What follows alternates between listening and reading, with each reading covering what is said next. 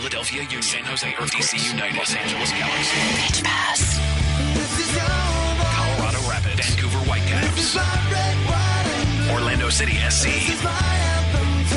Montreal Impact, NYCFC, Seattle Sounders. Pitch Pass, your all-access credential to the people that matter in MLS. Here's your host, Greg Roach.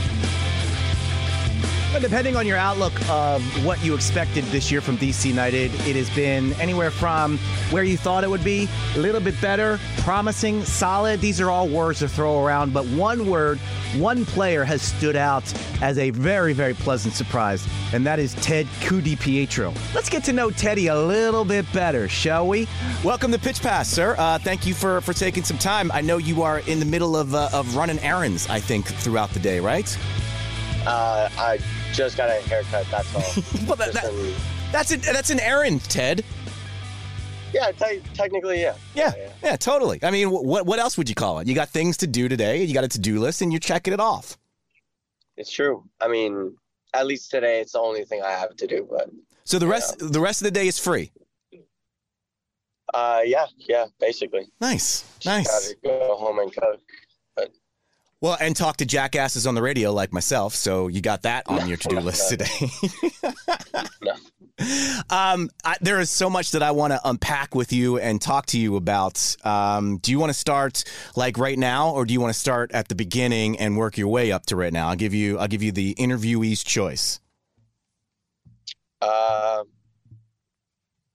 can start now. Okay, yeah, let's start now, because I think for a lot of people, when Taxi went down, the kind of concern was the team is really good, but they don't have that person who can break down a defense 1v1. And when the reports started to come out of preseason training and what you were kind of doing on the pitch, it alleviated some of those fears. But then actually seeing you come out, starting from the first match and now moving into the starting lineup, it was, I'm not saying we don't miss Taxi. I'm just saying you have made us miss Taxi less, which I think is a huge compliment.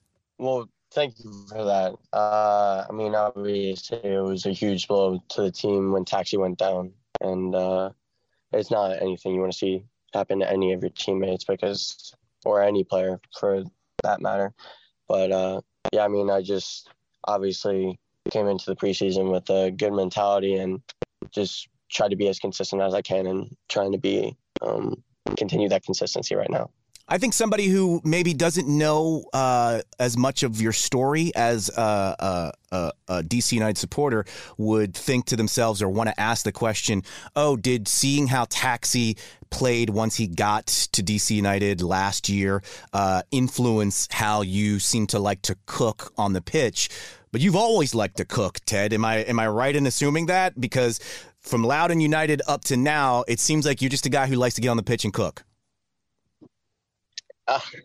I mean, good wording on that. But, I mean, I like to play as, free as possible and just be able to, do the right things on the pitch and play with my teammates, because I think when I play with my teammates and help them to their best ability, I think that's when I really shine and I'm able to play the best of my ability. I'd like to say all the way from Loudoun until now, I just really enjoy being on the field whenever I'm on the field, however many minutes it is. It's got to be fun, gratifying, whatever word you want to use, to kind of have forced your way into getting minutes, especially as a young player, especially as a player who came through in a more traditional way, which we'll get to as we start moving back in time.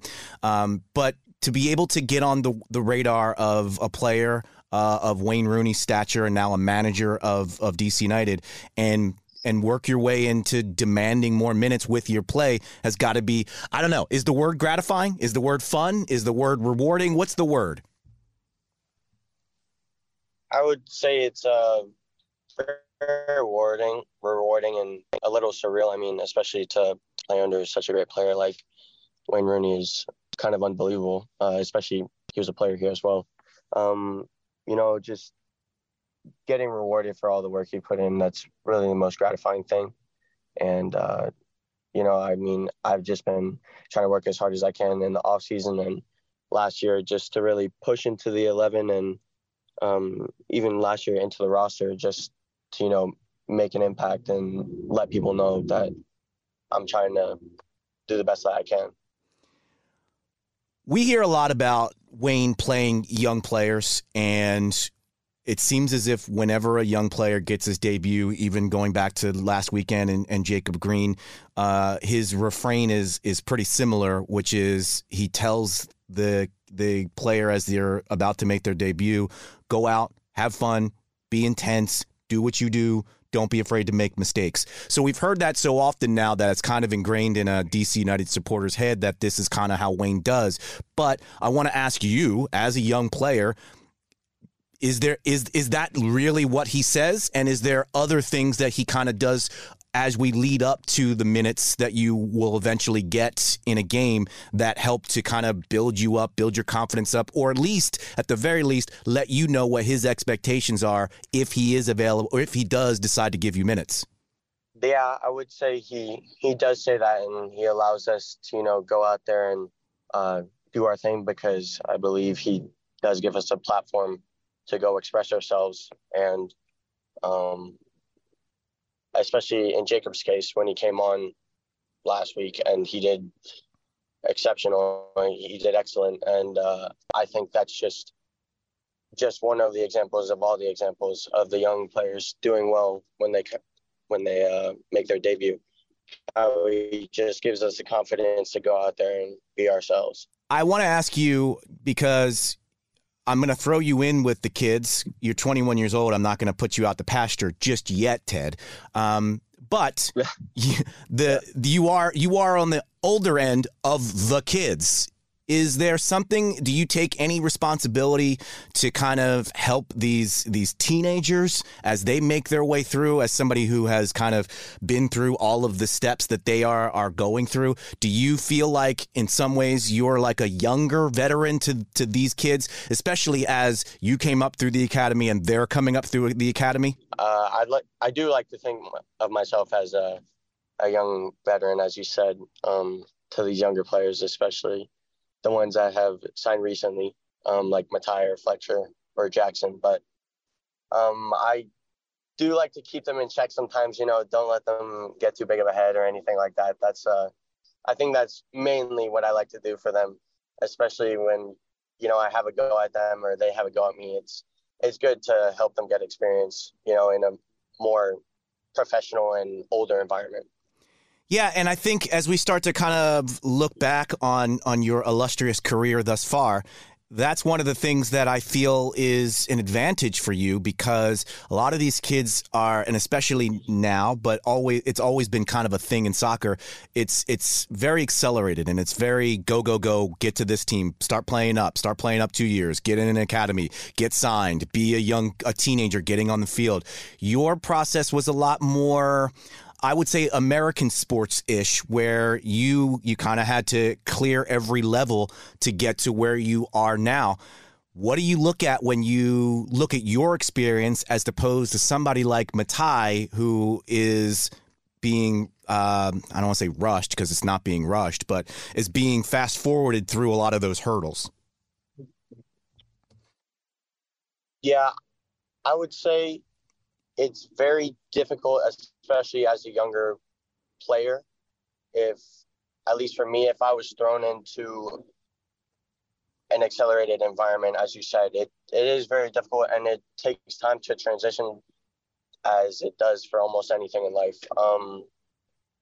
I would say I did like what you said about, kind of an Americanized way to come up and clear every level.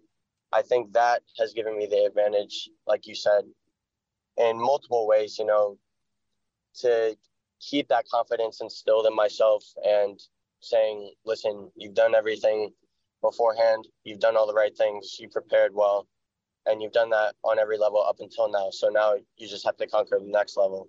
And I think that has allowed me to succeed thus far in that way. How did the Loudon experience prepare you for the DC United experience? Because it wasn't a situation where you were signed to a homegrown contract and then loaned to Loudon. You played for Loudon without the kind of, well, I'm just here on loan, but I know if I keep working hard, I'm going to get back to the club. You had to work hard without that kind of security blanket of knowing I'm on a homegrown deal. So how did that kind of help prepare you for what you're experiencing now in MLS? I think it was probably the most important decision I have made in my life and in my career. Just strictly off the fact of everything was on the line. So every day was a battle, and every day I was competing for a spot to go to the first team. So, and prove myself to everyone within the soccer world. And I think that was the biggest switch in my mentality, where it's all or nothing here, because if you're going to sign a professional contract, I'm not going to be able to go to college or play in college, get a scholarship from a sports stance. And I think everything that year, especially in 2021, I was injured predominantly in 2020. So for that switch to happen in my life and in my career, I think that was the most important thing. And it helped me realize that it's more than kind of just a job. Like, it's your whole life. You have to dedicate everything that you're doing to it, in your preparation and your thinking and how you orient your life. There's a couple of layers to that answer, which I loved. I'm going to start with the family aspect. It is well known that you come from a big family. If anybody's read the article in Washington Post, it's a very tight-knit, big family. I feel like somebody in your position would be able to have as an advantage to have a support system to rely on when you're making a decision of, okay, well, I'm an American at the end of the day, and the American way is to go to college. I'm going to try another way. You need the support system to be able to have the strength to have the conviction to go, I'm not going to do that. I'm going to sign a deal in USL and work my way up through the professional ranks. How important was that support system for you? Or is this a decision where you were like, you know what, Roach, I made this decision on my own. This was what I wanted to do and I did it? I would say my parents have, especially having 9 children, they have allowed us to make our own decisions and live with our own decisions. And I think that's something that they've stuck by throughout their whole parenthood. And I think it's benefited us all a ton, especially in my case. They said, okay, if you're going to do this, you have to be 100% in. Otherwise, there's a high chance it won't work out. And I think that's something that they've always taught me. And you have to live with the consequences of your decisions, good or bad. But at the end of the day, that support system was easily the most important thing within the whole 2 years of that Loudon stint. So I think that's what allowed me to, keep pushing and keep going until I eventually made it to the first team. So let me ask you a question, and I ask you this question, and I want you to keep in mind when you give the answer that I love to take a few minutes and when I get to talk to players or coaches at the professional level, I want them to keep in mind that I'm asking this from a youth player perspective. When you say, your parents say to you, Ted, we support you, but you got to be 100% in on this. As someone who was making their way from an amateur to a professional, what was 100%? Like, what does 100% mean in terms of real world actionable things? And did you have a concept as a late teenager, amateur, about to be a professional player, what 100% means? My parents set me up correctly in that sense with the support system ever since I was a kid, that in order to succeed at things, you need to be 100% in, like I said before. And also, like I said before, to orient your whole life towards that one goal. Correct. Because it's more likely that you succeed at that one thing if you're only focusing on that one thing. Correct. So it that means means happen. Yeah. So that means, like, I assume you're talking about, obviously practice, but also nutrition, also, sleep, getting the right amount of sleep, also what you're doing in your free time. All of those things go into the 100% answer that you gave. Yeah. Or something me and my brother like to say a lot is you have to work so hard at something. And I like to live by that, especially in my career, but just in life in general. If you really do want something, you can go out and get it. That's, I think, the biggest thing as a kid, as a teenager, and even now. I think that's the biggest thing I've lived by up until this point. How close were you to going to college? Honestly, I never even considered it, which is, in hindsight, not safe at all, but because it could easily not have worked out. But I took my chances. Now, look, Ted, you're a professional athlete now. You are 21 years old. You are a grown-ass adult. You are a starter on an MLS team. You can answer this question honestly. Was the reason that you really didn't consider college because you had fully bet on yourself as a pro, or didn't really feel like going to class? I would say it was a perfect combination of both. I mean, it's not that I didn't like school. It's just, of course, in my brain, it was, why am I not playing soccer right now? Like, that's the biggest thing in my mind. What was your, where did you, before you were with United's Academy, where did you play your youth soccer? It's a pretty long list. You jumped around a lot, Ted. No, I mean, not too much. Not like every year, but still like a decent amount of clubs. I started off when I was really young at FPYC, Fairfax. Then I went to SYA, and then I went to Bethesda South, which is Osman Quadros. He basically partnered with Bethesda, and then they made a Bethesda South in like Annandale, Tyson's area. Right. And then I went to Arlington. And then United. Yes, and then DC's Academy. So, look, I think you were, as an Academy player, you were there in a transitional time from the older way that just academies in general worked to the way that it feels like it works now. I don't know if you still pop your head into Segra just to see what the academy is up to, but if you have, what are some of the changes that you've noticed as you started your academy experience, as you finished your academy experience, and now looking at the academy today? Obviously, there's been a ton of growth and a ton of resources now added, but what were some of your impressions through that process where United went from kind of an old school academy to a modern world academy type system?